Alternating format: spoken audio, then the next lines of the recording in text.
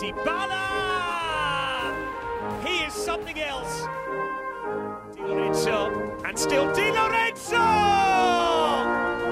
The captain brings the house down. Partenopea champions once again, but the 33-year wait will now officially come to an end.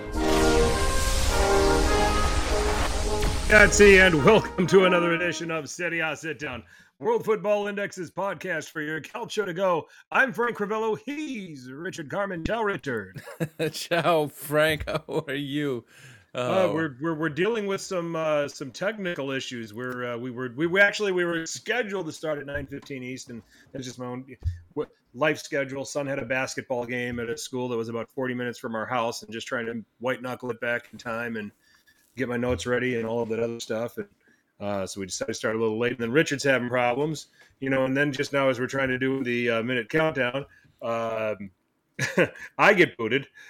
So I have to come back in. We may not finish this podcast tonight, guys. Just telling you right now. Just giving you fair warning. We may not get this thing done. So, but we're going to go down with the ship. How you been, man? I've been good. Fired up. Obviously, the internet's a little fired up from what happened at Udinese, I guess. So that's why we're having all issues this weekend. I know we're going to be fired up tonight. But no, I've been good overall. Can't complain. Good calcio. Weather's been good. We've had some snow over the weekend. And now it's just trying to get back into it. It's supposed to be 60s this week now. So it's just up and down. So, but otherwise, I'm good. I can't complain. Yeah, all of the mountain of snow we got is just going to all melt around us over here over 2 or 3 days. That's going to be fun for everybody involved.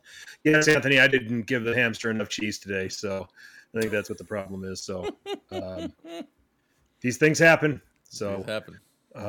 These things definitely happen. So, a bit of an abbreviated match week 21 slate. So we'll, thanks to the Supercopa, we'll talk about that. Won't spend a lot of time on it. And Inter fans, don't be like, oh, you're Milan fans, you don't want to talk about it. No, we just don't really pay a whole lot of attention to the Supercopa. Yeah. We recognize the winner, we congratulate them, we talk a little bit about the game, and then we get on with our lives. Unfortunately, some idiot behavior going on at the Dacia Arena on Saturday that we're going to have to address and have a conversation about. We will talk about all the games that did happen in match week 21. We do have to talk about Daniele De Rossi and his debut at Roma. Yeah. Milan fighting through all that crap to find a way to win. And Simon Zerkowski might have more goals than the rest of Empoli combined, and he's only played there for about 180 minutes maybe. Yep. So there's lots to talk about. We will run down as we're winding down. I believe we've got up until February 1st on the transfer front. So we've got another 9 days or so as that winds down. Some news going on there. We'll do the rundown through Nicolo Schira's.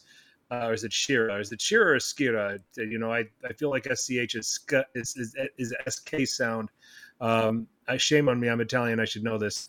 But I've been pronouncing it as Skira. So if it's wrong, then tell me and correct me. Go through gut. Go with my gut. Okay. And then we will finish it all off with the world's most popular hashtag game. Who won Calcio Twitter? So Richard, we'll start with the Supercopa, Inter winning the Supercopa. The big events that happened here, the Giovanni Simeone red card, which was a second yellow. First yellow was kind of idiotic on his part, which puts him at risk, obviously. He gets sent off, and then the winner from Lautaro Martinez, very late in the game for Inter to win the Supercopa. I believe this is the fifth time that Simone Inzaghi has won this event. This was the first time it was they did it as a 4-team elimination format, and it's always been just traditional Scudetto winner versus Coppa Italia winner. But what was your thoughts on the game? Well, first off, did anybody actually watch the game or the games? First of all, I know Saudi Arabia, not many people watch the games, and I don't think many people anywhere else would. It just is. This is one of these tournaments that nobody likes. It was better to watch, worth watching when it was just a one game off. The league champion versus the cup champion. But we didn't get that this year. We got a new format, which they want to try out, make it a little different. They got some other teams involved, which, hey, it's cool. I get it. But I think overall, it was okay. And they're stuck with it for a few years, if I'm not mistaken. It's all about the money. It's all about the money, right? So yeah, I get that. Game overall, it was okay. I mean, Inter were always going to win the game. They were on a mission from the beginning. You saw how they thrashed Lazio in the semifinals. They were always in it to win it. Napoli had no chance really. They've been struggling as of late, especially under Mazzarri, or even all season long, right? Even Rudy Garcia, but Inter had difficulties, right? It took them a while to finally get the goal, and of course, their best player Lautaro Martinez stepped up, gets the goal and gets the win. But I think overall, it's an okay performance. I don't necessarily think it's a great advertisement for Serie A. Not that because Inter won, they're the best team in arguably Europe. But I just think these tournaments, especially when it's overseas like it is, I'm not a fan of it. And so yeah, what were your thoughts on the match and the whole tournament? I just wasn't enthused. I mean, I'm all for what every other league seemingly around the world does. Play the champion against the cup winner as your curtain raiser for the season. Do it in August, okay? Yeah. No one gives a shit in January, and no one gives a shit in August. Just do it in August and get it out of the way, and don't have it be an interruption on the season. Because now you're throwing in these extra games, and you're making Inter play a couple more games now. You're making Napoli play a couple more games now. And mind you, these teams in Champions League. And you're making Juventus feel like they're top of the league, even though they have a game in hand. Right. So, so that's just my take on it. And some people will probably say, well, Milan wasn't in it. That's why you didn't like it. No, I don't see what this does for moving the needle, for making Serie A and Lega Calcio marketable. They're trying something that I just don't think works. Anthony makes an interesting point. Have the Supercopa in North America. Sure. Do it. I mean, you want to do a 4-team thing. Do it in August. Bring them over here. Yeah. Okay. Charlie Stolitano and Relevant Sports should be getting on this. Yeah. Okay. And say, hey, have this thing in August. Bring your 4 teams here. We can have it in, New York. And hell, New York, Boston, Toronto, they don't have to fly that far. Those are 3 metropolises of heavily populated by Italians, okay, that will come to the games. And then just do it that way. The fact checker's here, but this time he's with us on this one. Ahmed, good to see you. Yeah. But yeah, I think that Super Cup competition should just be curtain raisers for the beginning of the season. That's the tradition. It's just the best way without creating fixture congestion for the players and the teams. At some point, you've got to weigh. Okay, I understand profitability is very, very important, but so is players' well-being too. So, if you really want this, and I'm curious what your thoughts on this. If you really want this to be something, well, first of all, the Coppa Italia is nothing that does draws like other league cups, right? It needs to be elevated in the status of like, how good this trophy is, how beautiful. It's a beautiful trophy. We need to take it more seriously as a Italian league. Second, though, if you want to make the Supercopa a real thing that makes everyone really want it and get both teams at their best, do it at the very end. Yes, it's going to suck, right? But you do it at the end of the season, after the league's over, after Champions League over, after Coppa Italia is over. Then you do the Coppa Italia winner versus the league winner, assuming they're different winners, and have them go head-to-head. So that way both teams are in form. They're end of the season. Let them play. Winner gets another trophy or whatever.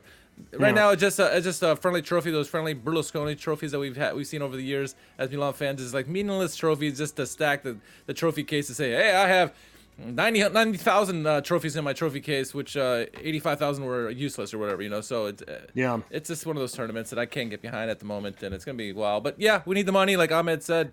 It's no doubt about it. We are not like the Premier League or the Premier League. So yeah. But let's put the attention here on Simone Inzaghi, because he has won this competition, I believe, with both Lazio and Inter. He's won Coppa Italia with both Lazio and Inter. He's gotten Inter to the Champions League final. He took he can be credited with taking it when Lazio were in the Champions League under his watch. They were very below strength with a myriad of injuries, and did well to get them to qualify for the knockout rounds. They ended up going out to Bayern that year. Inzaghi has won 8 out of 9 cup finals in his career.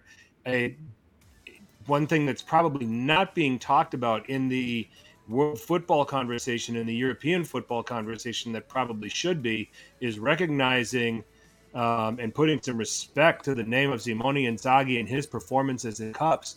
He is arguably, one of the best cup managers European and world football have seen in the last 25 years.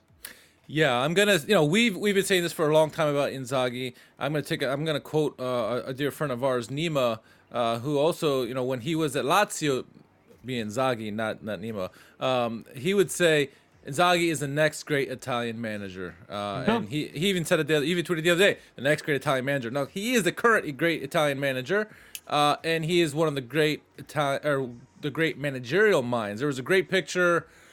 Man, I want to say like 3 years ago, and it was a picture of Allegri, Zidane, Ancelotti, and maybe Pep or Mourinho. I forget what the 4 people were. Now you can throw Inzaghi's name in there. He is. You can see how many cups has he won in the domestic league. He is a cup merchant. He's good in not only Coppa Italia tournaments. He's good in European formats, as we saw in Champions League going to the finals last year.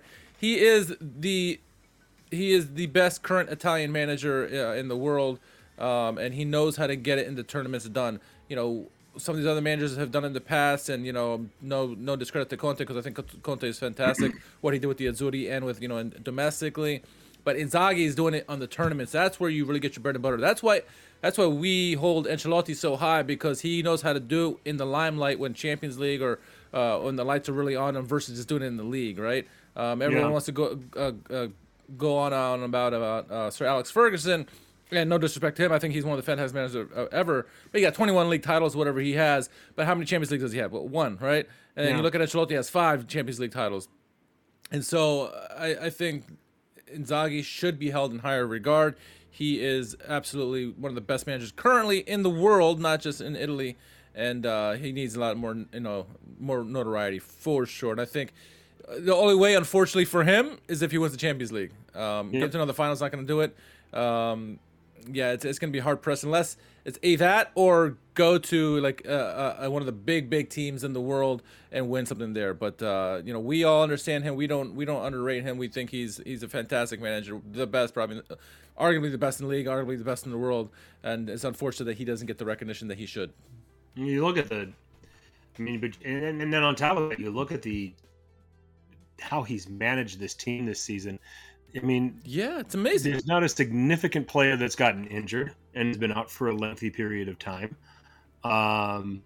They've been able to play their regular. If there's anything that might come back to haunt them, might be the continued reliance on the same collection of guys. It'll be interesting to see what this team looks like in March and April, if they're struggling to get to the finish line, or if the fitness and the training is just so good that they can withstand it. So that's going to be interesting because when you look at, there's not an intense amount of rotation with Inter, that you would normally see. They've done it in some Coppa Italia games and, late on when they had already qualified for the next round of the Champions League, but that's it. It's not like he plays his best lineups possible every game in and game out in the league. Now coming to, now with the cup matches, when it's on the line and it matters, he's going to play his best possible teams there too. He's in that conversation. Ancelotti's in that, obviously in the conversation. I think, for as much as we can dog him and for what, he's become, Mourinho still has a hell of a legacy as a manager, sure. And in terms and in cup competitions too. Yeah. I think Chelsea fans will disagree because he never brought them the Champions League. Other managers did, Di Matteo and Tuchel did, but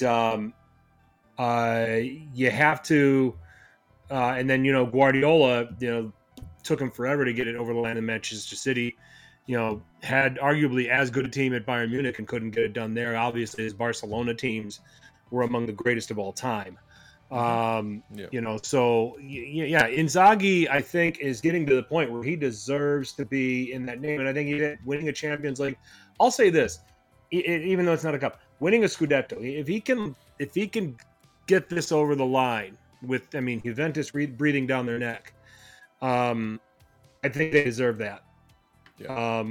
So Inzaghi, at least with some of the Chelsea fans I talked to, is becoming the first name on the lips as a possible next manager. Yeah, okay, there you go. Yeah. There you go. He's being watched then. That's an obviously positive thing. Yeah. 100%. So 100%. Moving on from excellence to idiocy. So the Udinese-Milan game was interrupted for roughly 5 minutes or so as a result of what turned out to be racist chants from one, maybe more than one Udinese ultra in the direction of Mike Maignan. Maignan heard it, was shouting to his bench that it was going on, and then later went up to the referee and was explaining, after the Loftus-Cheek goal, was going up to the referee and was explaining that it was going on. The game was going on. Nothing was being done about it. So then on one of the next stoppages, Maignan just said, I'm walking off the pitch. I'm not playing. You scenes of him taking his gloves off, heading to the dressing room. Teo, trying to run him down, trying to find out what's going on. The Milan players were leaving with him in solidarity, which was a great sight to see. And I think the Udinese players, started to get in that direction too. And then the consensus came. I don't know exactly the words that were all exchanged between the players, but I would imagine the consensus was, look, don't let those guys get the better of you. Let's get back out here and play this game. And let's let authorities figure out who it is so that you'll never be at a football match again. It continues to be disgusting that we have to deal with these kind of things and that these things still turn up at football matches, especially on the peninsula. Yeah, I'm getting tired of talking about it. It's a recurring thing, and I've lost all hope in the FIGC. So the one game, banned behind closed doors, whatever. I never expected anything better from them. My great disappointment is, and I think Maignan kind of touched upon it, was that the teams need to do better. Mm-hmm. Why is the racism handled so well, at least better than it is in England? Or better than Italy, because in England the teams take it seriously and they ban people for life, multiple people. The owner for, I think it was the owner for Udinese, he's part of the problem because what was his comments? Oh, it was just like 2 or 3 people. It's like, no, fuck off. It was a group of people in the curva, not saying it was the whole curva, and it wasn't the whole crowd. It was not the whole crowd, but it was a group of people. Don't just say it's 2 or 3 people and try to downplay this thing. Udinese also on their Twitter, instead of saying, oh, stoppage of play because of a racist incident, which would have been perfect what you would have said there, call it out to everybody, they said, oh, it's just stoppage of play. That's all it is for 5 minutes. That's all it said. It's like, Udinese are culpable of this. Every team in Serie A is culpable of this. There have been teams that have been on the forefront of it, but, every team has these issues with their fans. And I'm getting tired of it, and you have to screw the league because the league's not going to do shit. They're a bunch of old boys who just don't know how to change. They're never going to get it unless you swap out the old and bring in some new bodies in there. But the teams have to do better. They have to start enforcing these things. As they do in England, you do multiple just take all the footage. There's so much camera footage these days. How can you not spot how can you not spot it? With all the phones, all the cameras in the stadium, can you not spot this out? And I'm also tired of these, these groups like, and I'm going to call it Inter in this one, but it's every team has this, where the Inter ultras are like, oh, you don't understand us. We're just, chastising the opponents. No, you're fucking being racist. That's what it is. So shut the fuck up. And I'm tired of this shit. And they need to ban all these motherfuckers. And that's all he's going to teach them. Ban them all in group forever and let them learn their lesson. Yeah, they'll probably find a way to sneak in, so be it. But you keep finding a way to ban them. This has worked very well in England. And I'm sure Apex and Uncle Sharma, if he was on, he would tell you as well. Italy has a long way to go, and it's the only way they can have any kind of movement on this needle is if they start doing that. The teams individually, screw the league. The league is lost. They're a joke. They're a joke. So I'm just pissed off with this whole thing. Honestly, I'm just tired of it. Not just because I'm just fired up. So I'm with you. The teams need to take responsibility and do something. So the punishment is that they identified one fan banned for life, and then they have asked Udinese their next home match they have to play it behind closed doors, no fans. You know, coming back to well, you don't understand us, this that sort of thing. I said, even if you're trying to be funny, or if you're trying to be humorous, if you're trying to have some kind of sarcasm, or if it's a slapstick thing that you're trying to attempt, okay, what you're basically doing is the equivalent of going to an airport, getting ready to board a flight, and getting ready to go through the TSA and telling a security guard that you're carrying an explosive. Okay, that's really what it is. You're gonna create it's gonna create an uproar. Okay. How do you feel about the punishment that's been meted out? I think the fan got what he deserved. But Udinese just having to do one game behind closed doors. What did you think of that?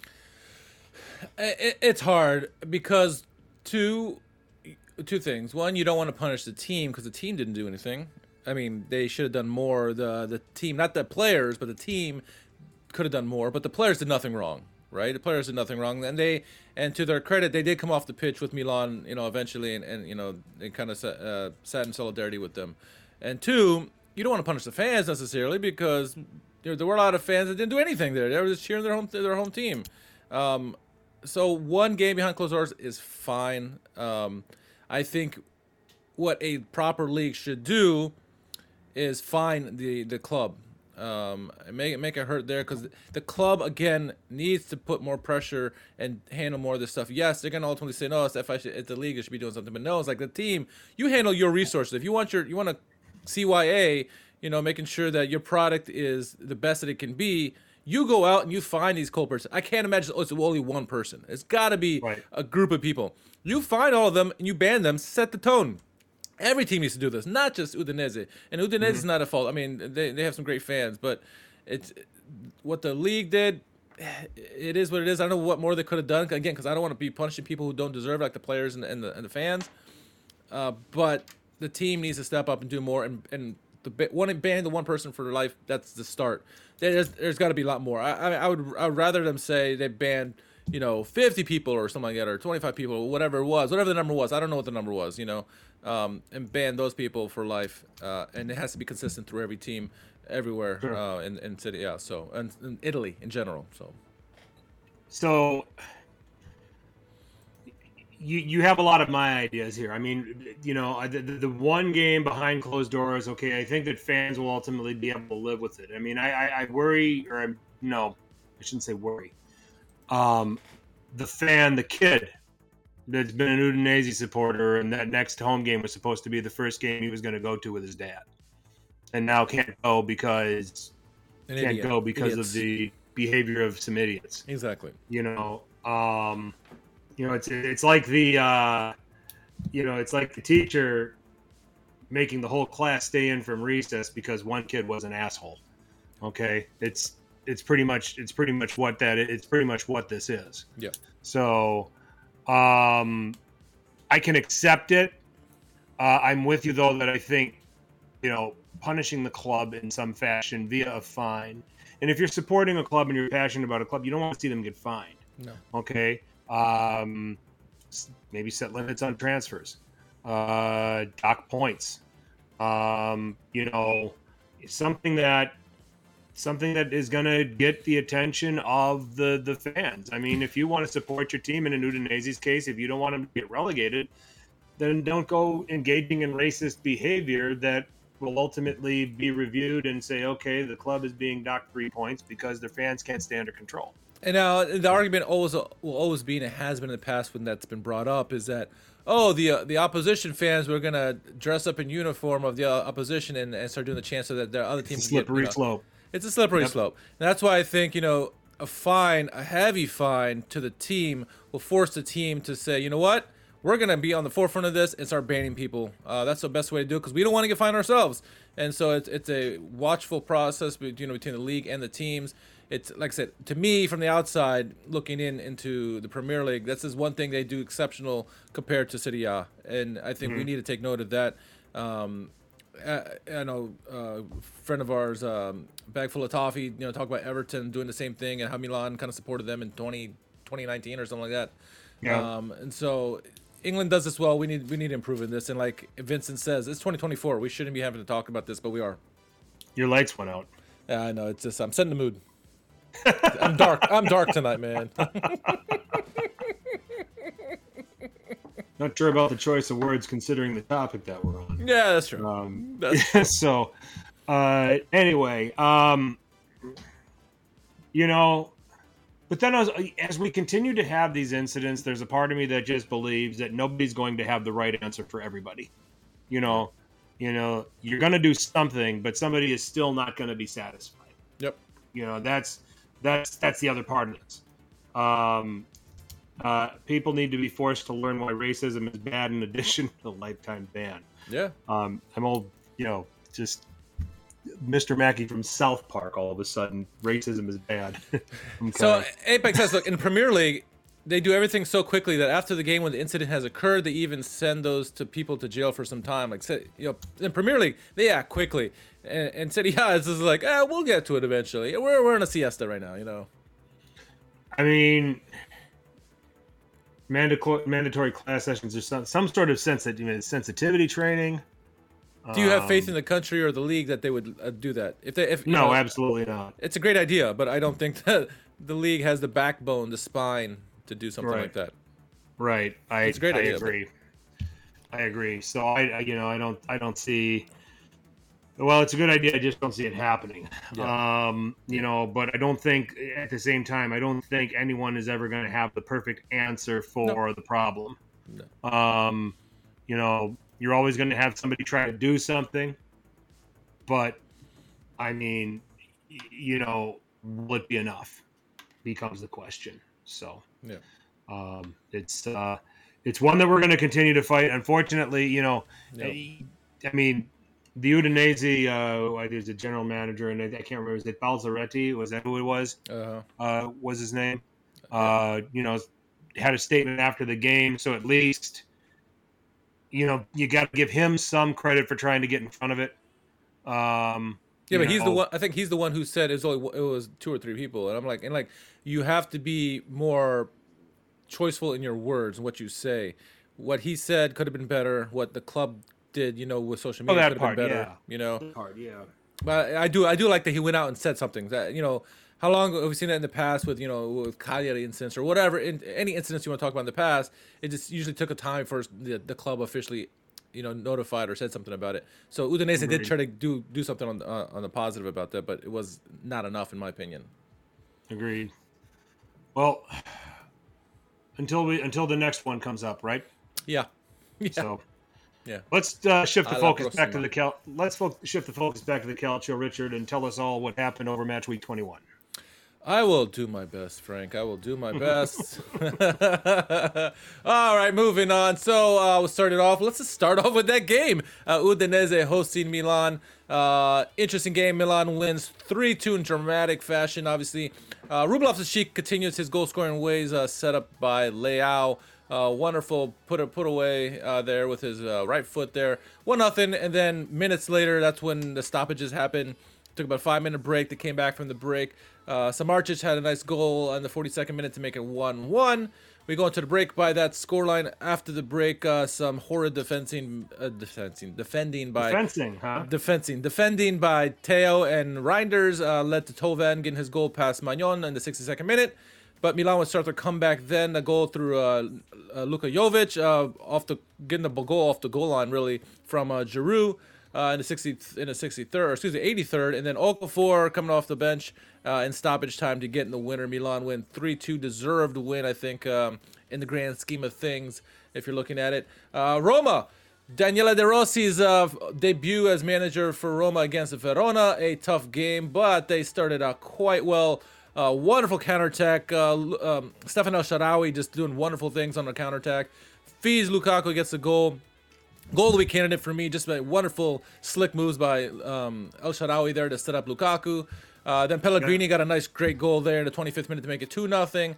Consolation goal by Verona in the 76th minute, but all for naught. Daniele De Rossi gets his first win as Roma manager.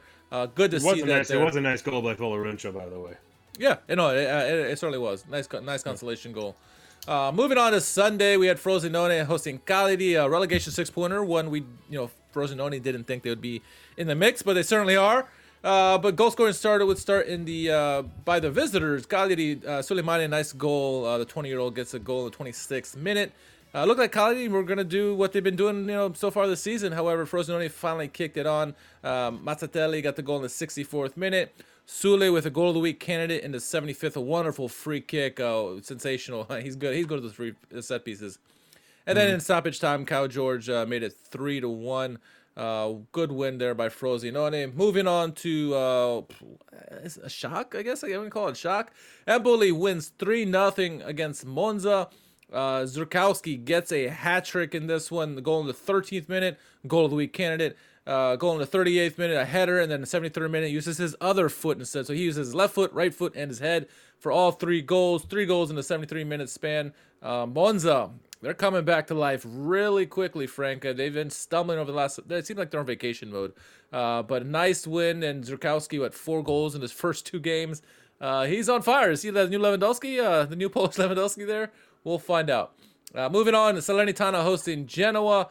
A game that had a lot of goals early on. Martegani with a goal of the week candidate there in the 2nd minute for Salernitana. Wonderful team goal by Salernitana, just passing all the way through. He gets a nice goal there. Retegui in the 13th minute, nice finish by him in the 13th to make it 1-1. Game would continue on by that scoreline into the second half. We would get a penalty. It was a handball by a Salernitana defender. I think it was elbow. And then Goodmanson would step up and get the penalty. 2-1. Genoa win. Nice win for them on the road. More points for them to help them in their bid to stay up in Serie A. Moving on to Lecce hosting Juventus. This game always could have been tricky for Juventus, and it was for a good portion of the game. Game was very tight. Lecce made it difficult for Juventus, but eventually they would break through Vlahovic in the 59th and the 68th minute. Made it 2-0. Bremer would get a consolation goal or another goal in the 85th minute. Juve wins 3-0. Ultimately, they got the job done fairly comfortably against Lecce. And then I think that's all the games, right? There were some obviously Supercopa games and stuff like that, but it's an abbreviated weekend of sorts. And so, where do you want to start on this one? We'll get to De Rossi's debut in a minute. I just wanted to look at Salernitana. In their last 5 games here in the league, out of a possible 15 points they have 4. They had the lead in all of them. So we kind of touched on this a little bit last week. This is a team that reasonably could be on 20, 21 points right now and sitting 14th. That's why I still think they have the ability to work their way out of this, but man, the gap keeps getting bigger. Yeah, and that's got to be concerning. For Pippo Inzaghi and his guys, that this continues to happen. So, at some point psychologically, you're going to wonder when that win comes that you're going to just be able to see out over 90 minutes, and that just hasn't happened. That's something I'm just going to continue to keep an eye on. I think they've got the chops to get out of this thing. But they're going to be running out of games. They're going to be running out of opportunities. And then Frosinone, that's a big win for Di Francesco to keep his house there. Yeah.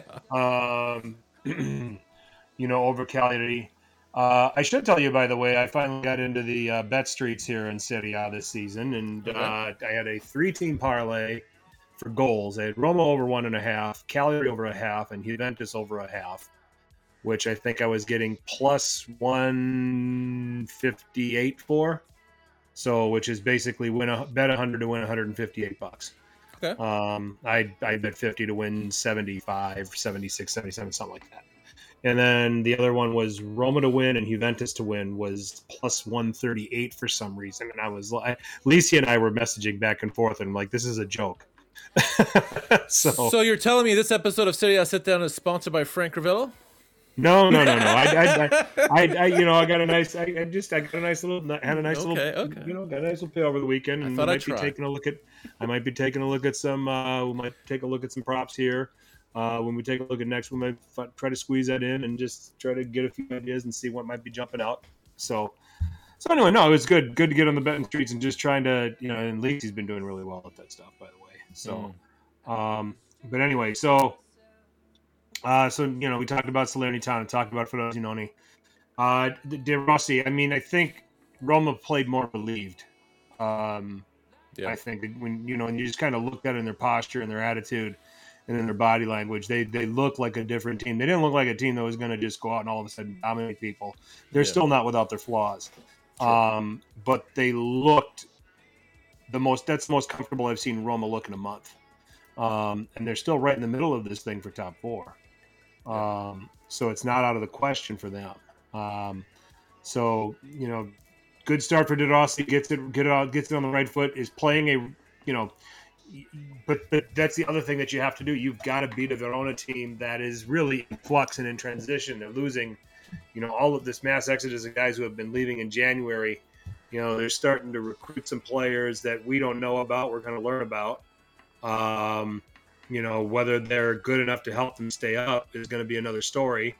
But nonetheless, you take advantage of that situations, which they certainly did. And yeah, I mean, Pellegrini De Rossi did what Mourinho wouldn't do. De Rossi started Pellegrini and gave you that playmaking problem through the midfield that we talked about. Wasn't there against Milan and made Roma predictable. So now you get Pellegrini in the mix that can add some playmaking and creativity through the midfield. You're not just relying on the wing backs, and there's a little bit more variety to what they're doing. And they looked, and like I said, they looked a lot. They looked the most comfortable that they've looked in a month. Yeah, and I think this is going to set up perfectly for De Rossi. I think that the time they made that move was perfect because obviously that game against Verona, then they got Salernitana and Cagliari coming up before they go to the big first challenge for De Rossi against Inter. That's everyone's big challenge this year. And so he's got a couple weeks or 3 weeks to build the confidence on this team, really trying to figure out what his team is under him. Obviously, we're going to see a more Pellegrini, which is what we need. Pellegrini is a fantastic player. He can only improve with more pitch time, obviously, and then under De Rossi, hopefully he can take not only the captaincy to the next level, but take this team to the next level. I would love to see, in a month and a half time, with everybody healthy, what this team will look like. Are they going to continue to attack? Because, I mean, I love seeing that counterattack with El Shaarawy and Lukaku going down there and getting that goal against Verona. That was fantastically done. Maybe we'll see more El Shaarawy get some time in this too as well, right? And then Paulo Dybala and some of these other playmakers on this team get involved in the attack. I think what we've been starving for, yes, this Roma team has been playing well under Mourinho, no doubt about it. But offensively, we haven't always seen the potential that was there. They have playmakers on their team. We haven't seen him with the reins unleashed, and we caught a glimpse of that against Verona. Let's see, he's got a couple more weeks now to kind of fine tune it and really get these guys all motivated. And then when we go against Inter, anything is possible, right? Inter could be on a bad day. That who knows? So let's see what happens. But I'm excited to see where De Rossi takes it. He's gonna be your rah coach, no doubt about it. We've already seen some of the glimpses of the speeches he's done with his club in the locker room. And he's always been that fiery leader. He always has been. That's part of his MO. How he develops as a tactician will be always, get my eye. And I mentioned this last week. Gattuso is very similar, in a similar vein. How they do, you can rah all you want, but you have to get it right tactically. So far, so good for De Rossi, and I'm excited to see where this takes Roma. I'm just not going to overreact because it was a weakened Hellas Verona team. Yeah. It looks like they're going to have a friendly with El Shabab tomorrow. Looks like.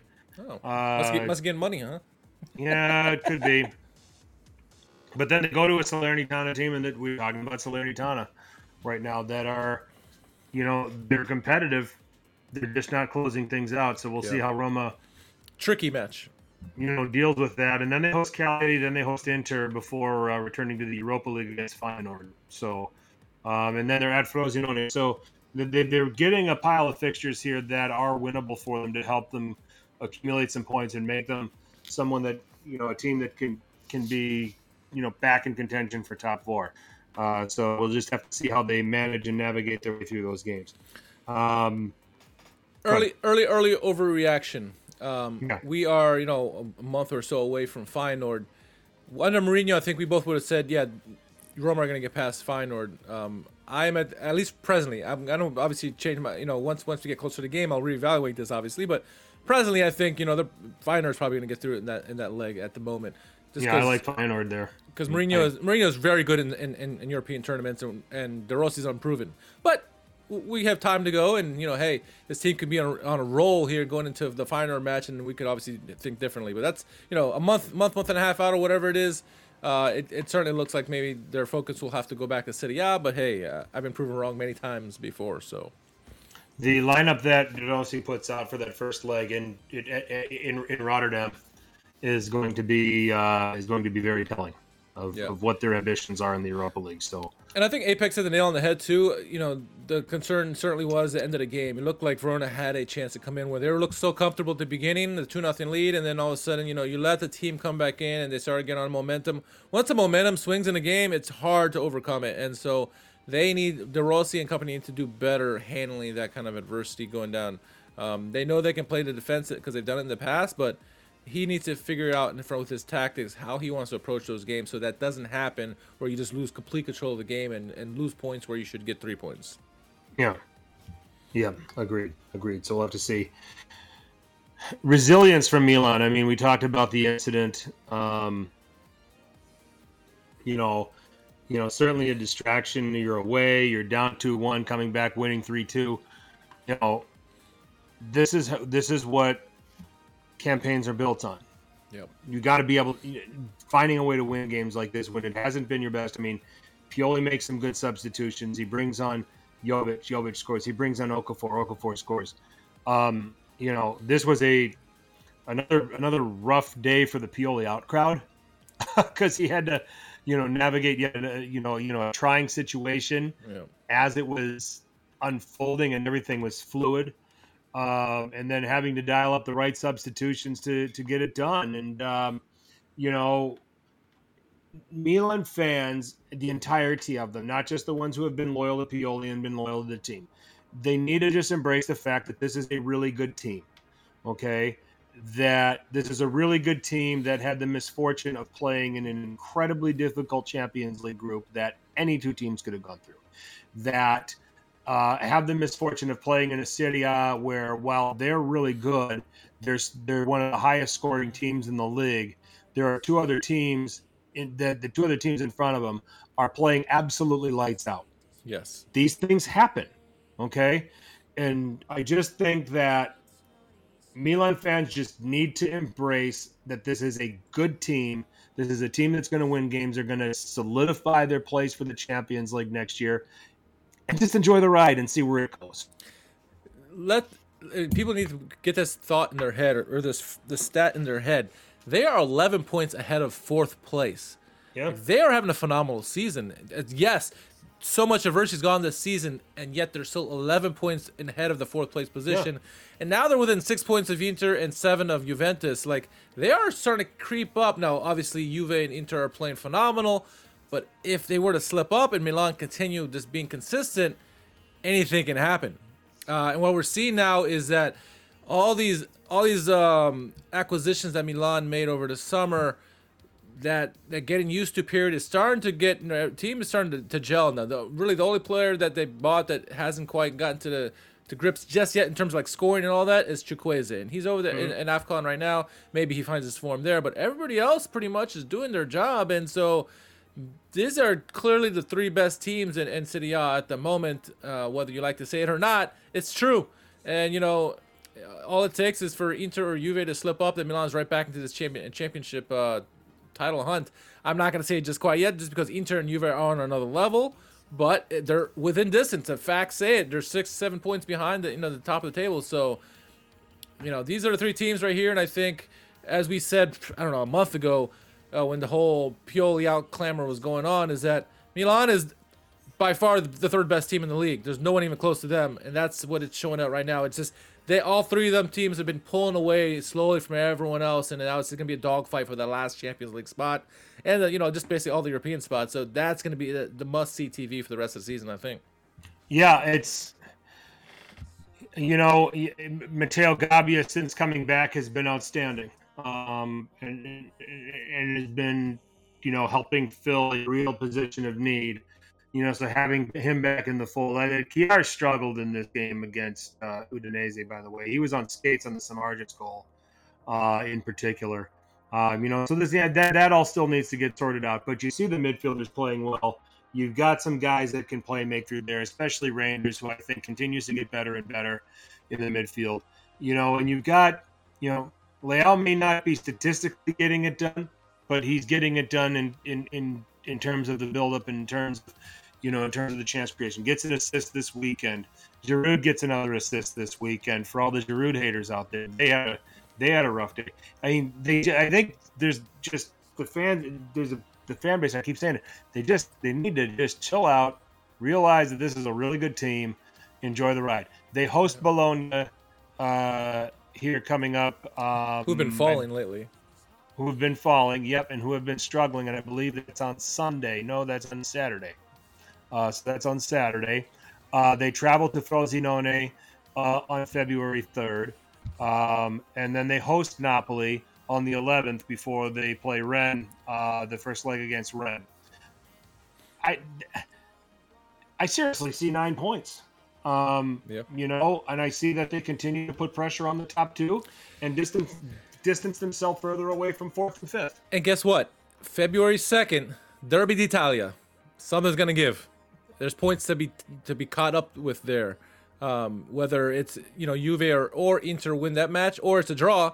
And again, if Milan get their 9 points in these next few games, they're getting even closer to the top two, which is unreal. So here at City Sit Down, we like to fact check, and we also have Ahmed who helps with the fact checking.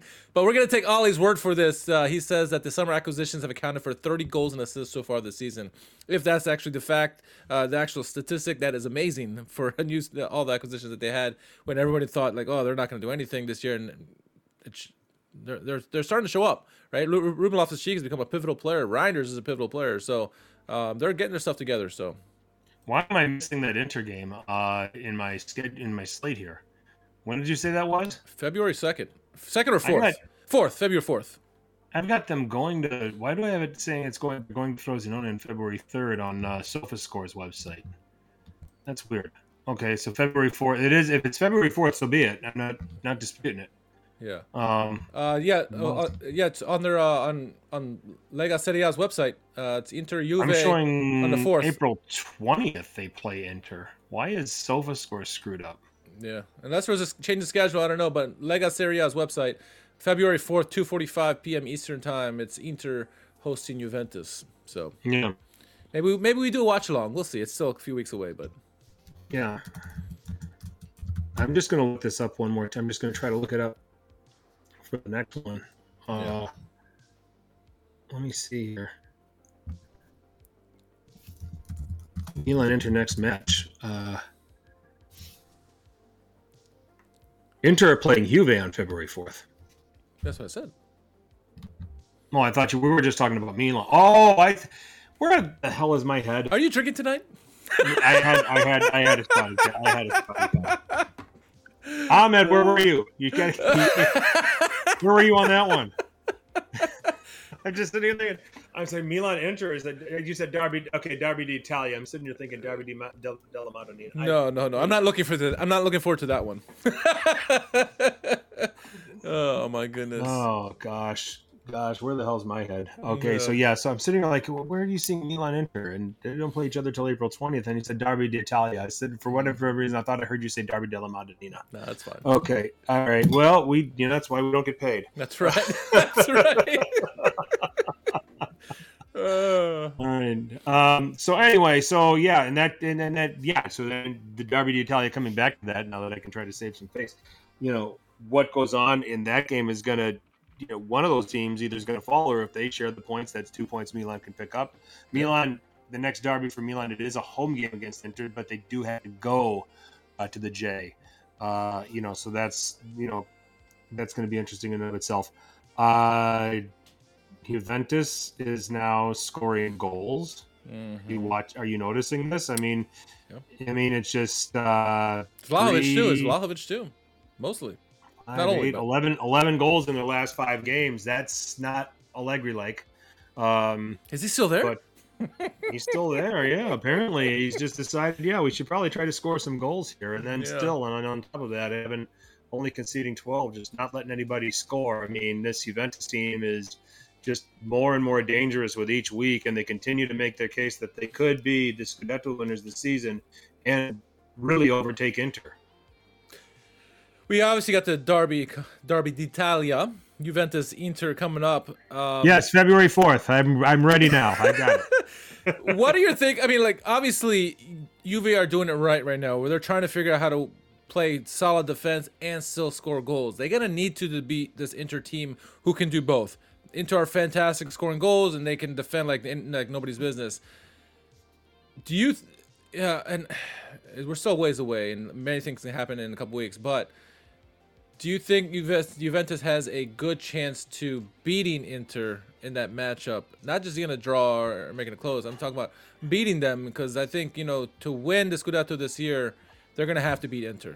A draw is not going to be good enough. I think both teams are too consistent, and it's those head-to-heads that they're going to have to get the win to get the Scudetto, in my opinion. What are your thoughts?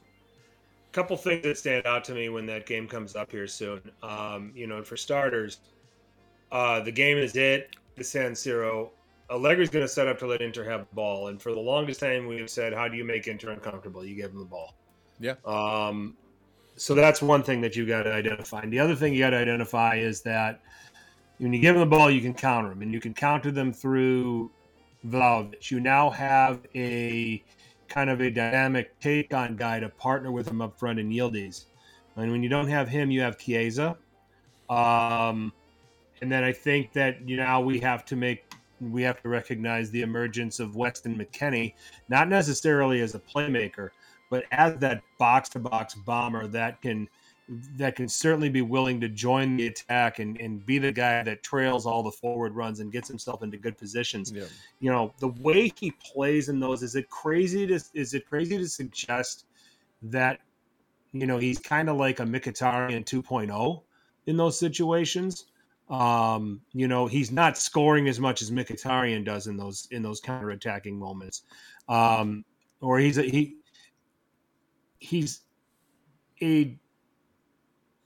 Mkhitaryan with maybe a more complete midfield skill set, defending, ball winning, covering ground. Mkhitaryan is so fluid on the ball. He is majestic. That's the one difference. Yeah, that's where he stands out. McKennie, it's hard to compare who he's comparable to in the league.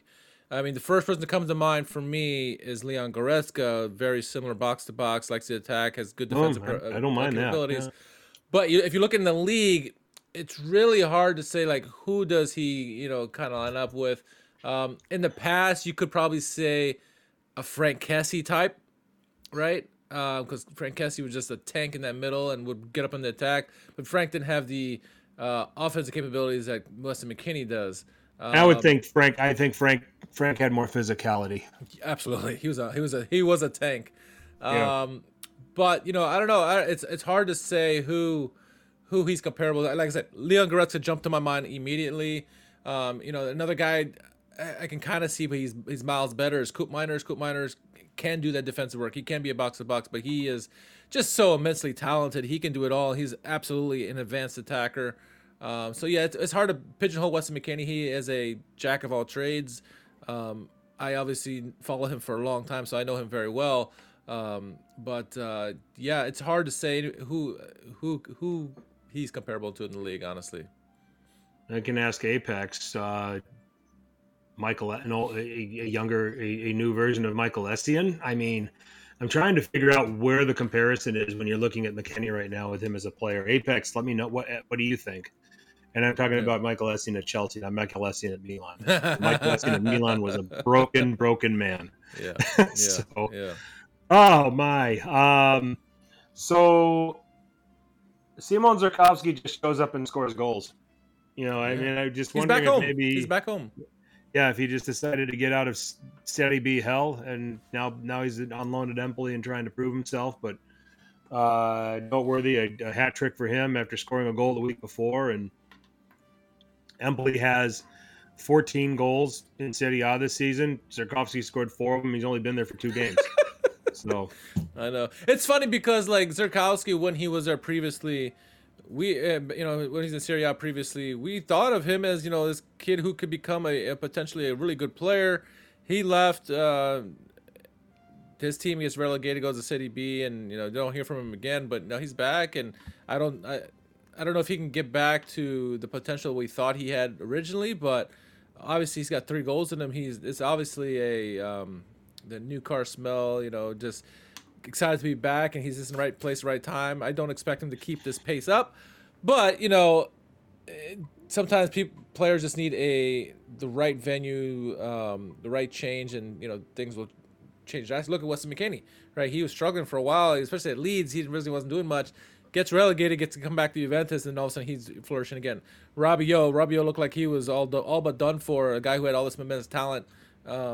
And it feels like I'm just talking about Juventus here. But Rabiot comes back, and all of a sudden, just before the World Cup, he goes on the tear, and he's been on that tear ever since. He's become that quality player that we thought he was going to be when he was much younger. So, it'd be interesting to see. Yeah. Apex is with us here. Baby Essien for sure. Essien way more physical or technically, but all I had to do was just start naming every midfielder that ever played in world football, and I'd eventually get to one. Frank Lampard, Steven Gerrard, Zinedine Zidane. No. See, so that's just it. So at least you didn't say a young Jude Bellingham, right? No. Maybe Jude Bellingham might be a young Weston McKennie. Just there you better. Go. Yeah. Oh, yeah. Yeah, exactly. Anyway. Oh, mercy. Goals of the week. Did you make a list? I kind of did. I just didn't rank them. I did. Now I just got to find them. I was not prepared tonight, apparently. But here we go.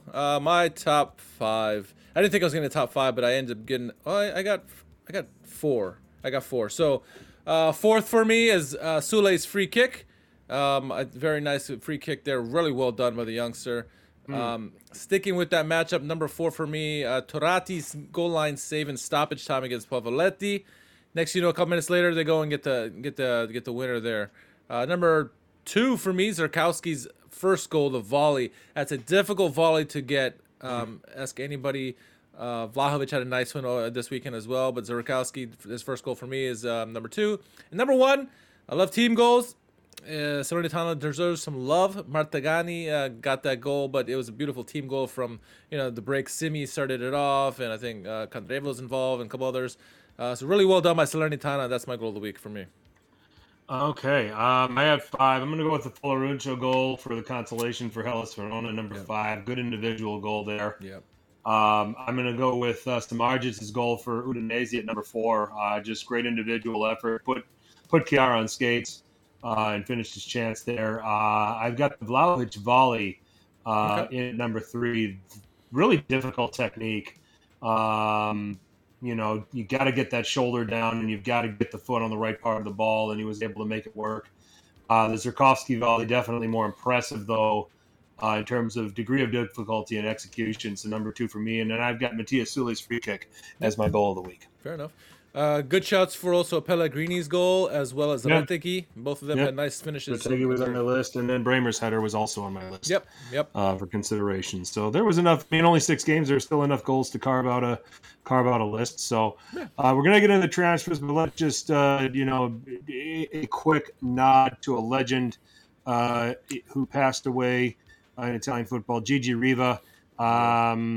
Most known for leading Cagliari to a Scudetto in 1970, but also is Italy's all-time leading scorer, 42 caps, 35 goals. Certainly a goal rate that is never going to be matched, in at least in our lifetime in the Italian national team. But the total number of goals themselves, 35, is that beatable, do you think? I just think with another answer that I'm going to give in our lifetime, no. with the inconsistency of the striker position. Not only that, the turnover of the strikers in the Italian national team in terms of the number of games that they can have the opportunity to play in. The one thing that I would come back and say that there is a chance for an Italian striker to break this is that Italy as a national team is modernizing their game more. They are attacking more. Gigi Riva did this in a lengthy era of Catenaccio, where really the striker was relied upon to bring all the goals. When you look at all of the Italy teams, I mean, you did Gigi Riva from those Italy teams, Schilacci with Italy in 1990. I want to say it was Vieri in 98. And then I think again in 02. In 2006, I don't think anyone had. Totti had 2 goals, and that led the team amazingly enough in winning the World Cup. But now you're, in an era where Italy's attacking, or there's a chance. But I overall think 35 is going to be hard to top. Yeah, it is gonna be. Well, it's not surprising that that's the number that's the all-time top scorer, because, as you mentioned, Italy has been known for playing defensive football, almost said defensive hockey, defensive football, and that's what they prided themselves on, and we've kind of lost our ways from that aspect of it, and we are modernizing ourselves, and obviously having a manager like Spalletti is going to help a striker get to that level, and just all the managers in general. Had Conte recently, and you can imagine some of the guys will come in after Spalletti once his time is done with the Azzurri. It is more modern football for Italian football, and so I think eventually will be. I mean, like Brazil, with all the numbers that they had, their all-time leading goal scorer number was like 75 or something, and Neymar broke that fairly easily because of the way they play and all the goals that they happen. So I imagine it will eventually be broken. By whom, I don't know, and I don't know if it's anyone that's in the present team that can do it. But like you said, it's consistency.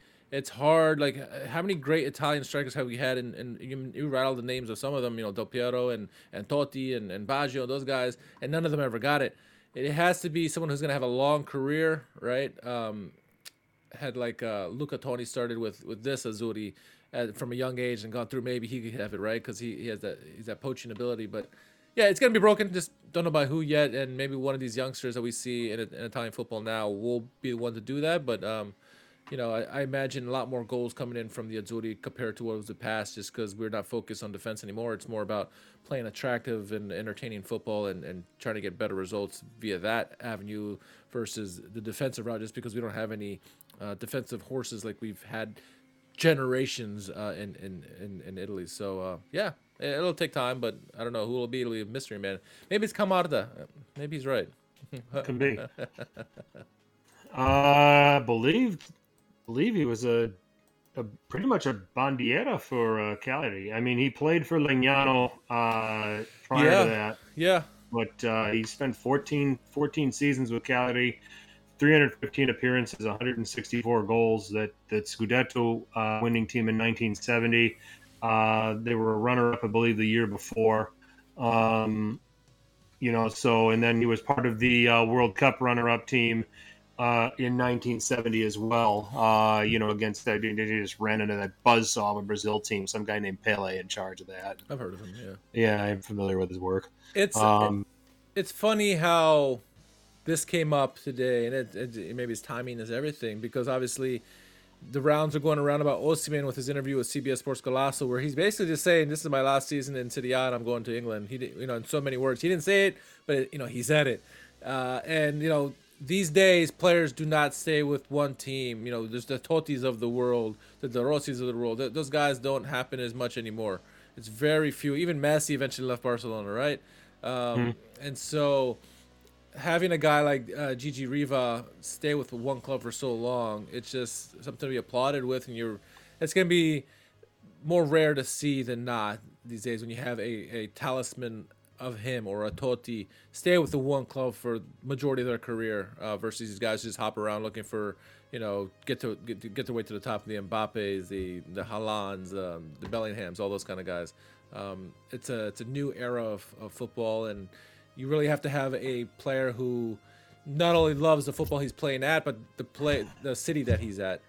Exactly. You know, so that's gonna be hard to, I think, achieve. Though Di Natale was also one like that, right? Berardi seems to be that one for Sassuolo. If you want to put him in that lineup, I wouldn't myself, but you know, it's gonna be a rarity these days. Yep. We shall. Much respect to arguably, well, not arguably, but certainly one of Italy's best players of all time. Yeah. If you wanted a all-time Italy national team for the ages, it's very hard to leave him off of it as the starting striker, considering his record, not just for the national team, but also for his club. Yeah. So, yeah. Rest easy, Gigi. Certainly before our time, but a legend nonetheless. So, moving on to transfers, our good friend Nicolo Shira. Somebody can go ahead and tell me that here at some point. Let's just go through the rundown. A lot of clubs interested in Simic from Milan, but Milan looks like they're going to be able to keep him and extend his contract until 2028. Let's see. Torino are monitoring Salernitana's center back and Italy U21 captain Lorenzo Pirola for the next season. And by monitoring, they're saying, well, we hope they go down so that we can get him for a bargain. Pirola is a good player and is going to find work at another club if Salernitana indeed does go down. So not hard to say there. Reaction to that news? Torino would be a really nice destination for him. They seem to do really well with defenders, don't they? They do. Obviously Buongiorno's name is getting touted around here, but yeah, Torino seems to be a place where defenders can develop their skill set and then move on from there. And then, hey, the mountains there in Turin seem to be a good place, a good breeding ground for defenders apparently these days. So yeah, I like it. Alessio Zerbini is going to go on loan to Monza from Napoli. That's noteworthy. I think wasn't it Zerbini that pretty much helped Napoli get to the Supercoppa final. Yep. If I'm not mistaken. So then, so he makes an impression in his last game. We're gonna have to get some information on Benessa Benamar, a center back who plays for Volendam in the Eredivisie. Genoa, Udinese, and Sassuolo all interested. Looks like Empoli are now trying to convince Mbai Nyang to join them. Genoa was initially interested, but it looks like they have backed off. Bakker has not quite gone to Monza yet. It looks like Rome is interested as well for a loan, so that's interesting. And Matteo Lovato is looking to leave Salernitana for Torino. Lovato not getting any pitch time there. Giorgio Scalvini is going to extend his contract with Atalanta, which will until 2028. That's big news. Elias Tavsan from NEC Nijmegen in the Eredivisie. He is joining Hellas Verona. Yeah, neither do we. So we'll have to get to learn him. Is this the diamond in the rough that they found a year ago at this time with Ngonja? We'll see. Yeah. And then let's see. Just kind of going down a little bit further. Yerry Mina just never got any pitch time with Fiorentina. He's leaving. Yeah. Looks like he's heading to Olympiacos. Interesting. And Matteo Politano is going to extend his contract with Napoli. Talk that he might have been going to El Shabab. But it looks like he's going to extend until 2027 with the Partenopei. More news. Napoli are just grabbing randoms. Leander Den Donker, who astonishes me that he's still around, and but he's going from being buried in Aston Villa's bench to now being a Napoli player. So we'll see what that does. He'll be on a contract until 2028. And then that should be, as far as noteworthy ones, that's about the ones that'll move the needle. And then there are talks that Nehuen Perez could be going to Napoli from Udinese. So that's another one that could. Any of those catch your attention? No, not really. I mean, it's still early days yet. We still got 10+ days, or Yeah. maybe 10 days left in the window. So we've always said this. There's not many huge moves go. I mean, the Ngonjo one still is being the one that's leading the way. If the Samardzic one goes over the line for Napoli, that would also be a huge signing for them. But yeah, these ones they're okay. I mean, they're all seem like depth type moves, or if you're a relegation team, it's something just trying to figure something out, to throwing shit against the wall and hoping something sticks that you can survive, right? So yeah, nothing really moved my needle so far. Another one that's another Verona player. I mean, they're grabbing guys from lower level Eredivisie teams. Tiani Noslin. Milan fans are probably having a heart attack. Tiani Reinders really were sending no Tiani Noslin to Hellas Verona from Fortuna Sittard, which I believe that's Eredivisie. Yeah, that is Eredivisie. He's Dutch. And just a little interesting note here: Marco Borriello is now an agent. No. So former striker. So we'll see if he starts gathering a roster of players to represent. So did you mention Daniel Maldini to Monza? I thought we covered that last week. Maybe we did. So, I can't remember. Yep. So, but I do remember talking about that. So.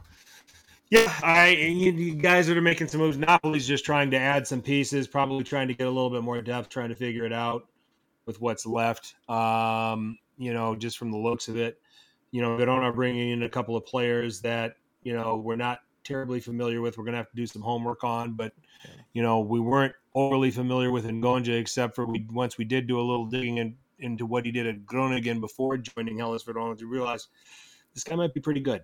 Yep. So, they're going to the Eredivisie, well, at least a couple more times, hoping to strike the same kind of gold here.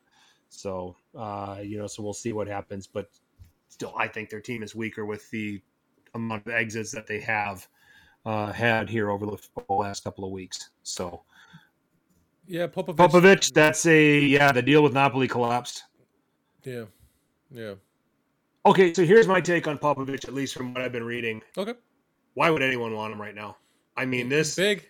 He's big, yeah, fine.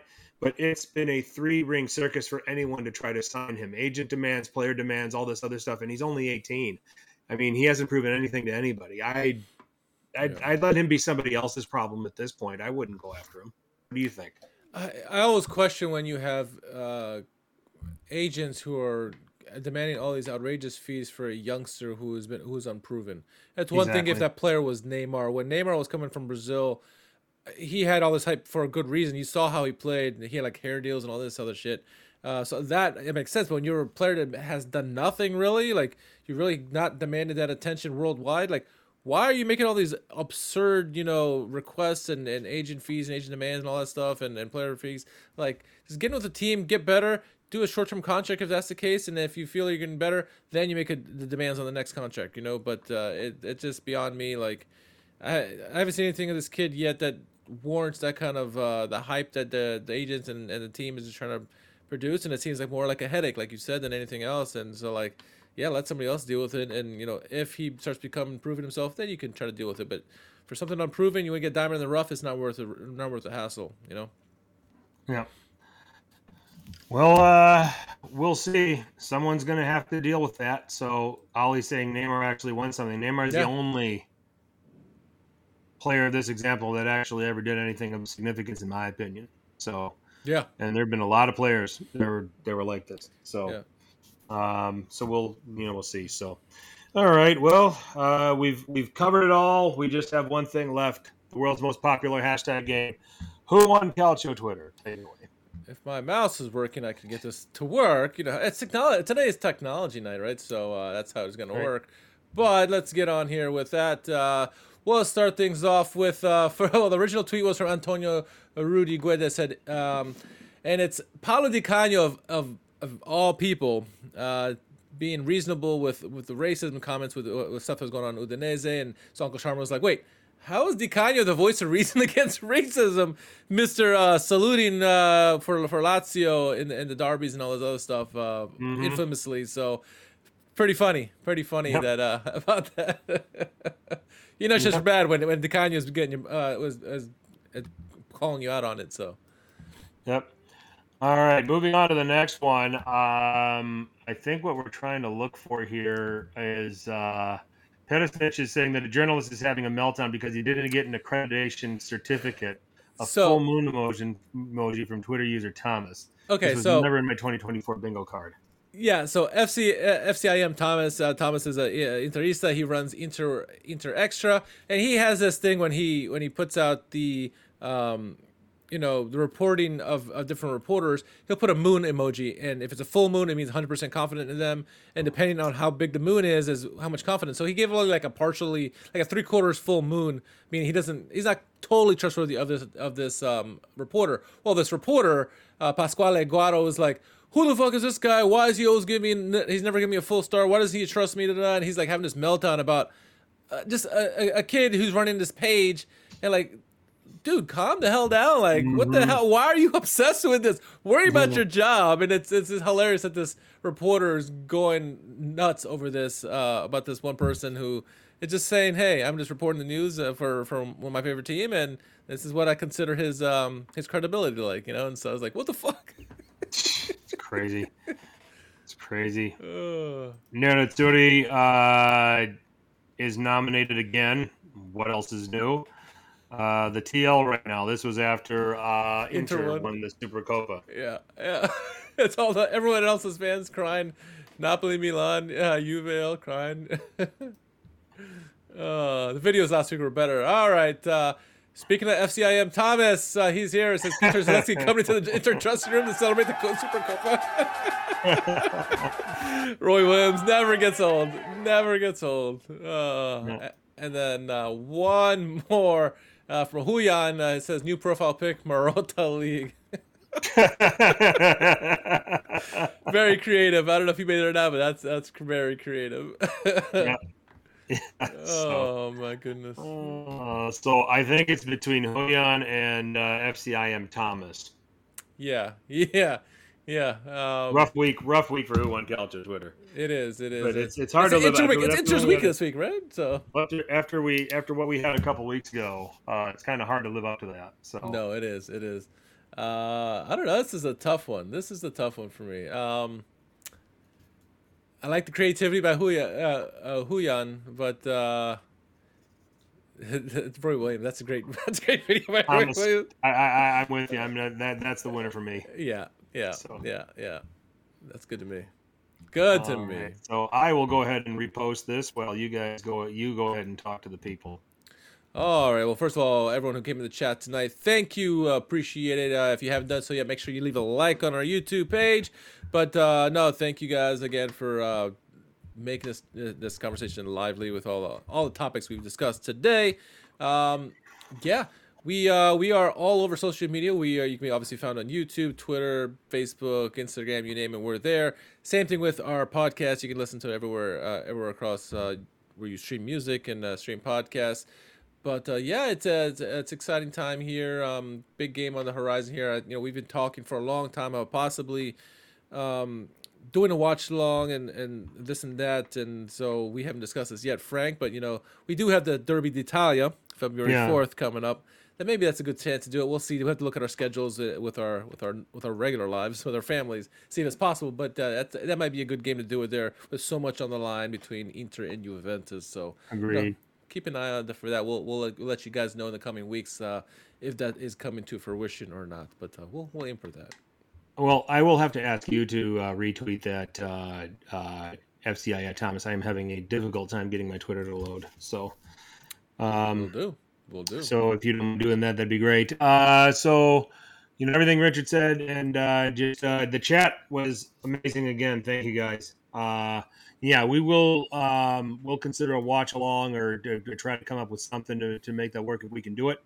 But we'll I guess put a bow on this edition of Serie A Sit Down, where we have our own channel on Apple Podcasts and SoundCloud. You can find us on Stitcher, Spotify, iHeartRadio, wherever there are podcasts. There is Serie A Sit Down.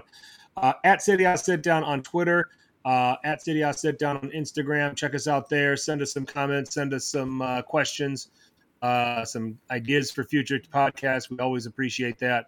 Also, you can catch us on Facebook as well. YouTube. This is our YouTube channel. If you're watching for the first time and if you had a good time, you enjoyed it, you know you did. Hit the subscribe button, drop a like, and hit that notification bell, most importantly, so that you know when we are back on the air. And it's generally Tuesdays around 9 p.m. Eastern.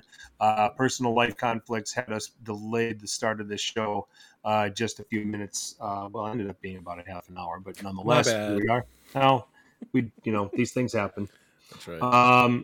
So definitely be in tune there, and then also you can check out the page. Plenty of videos, plenty of past podcasts. You can check it out.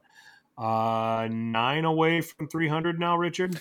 Yeah, this is 291. Man, I'm losing count. Oh, I can't count that high. I can't count that high. It's gonna be hard. It's getting close. It's getting frighteningly close. So we're gonna have another blockbuster edition for number 300, which I believe, if we continue on this course of Tuesday,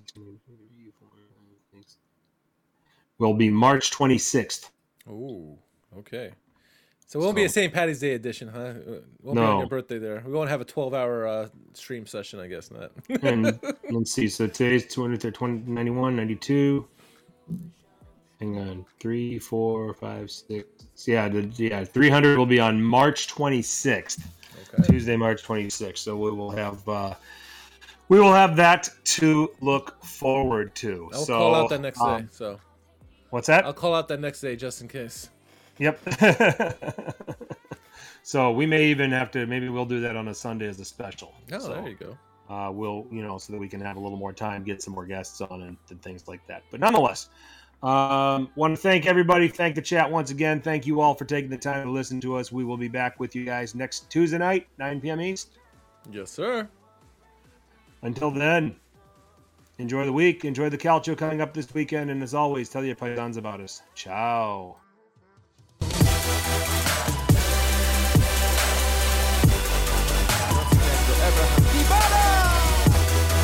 Sul fondo mette in mezzo l'aggancia di Lorenzo e il Napoli è passato.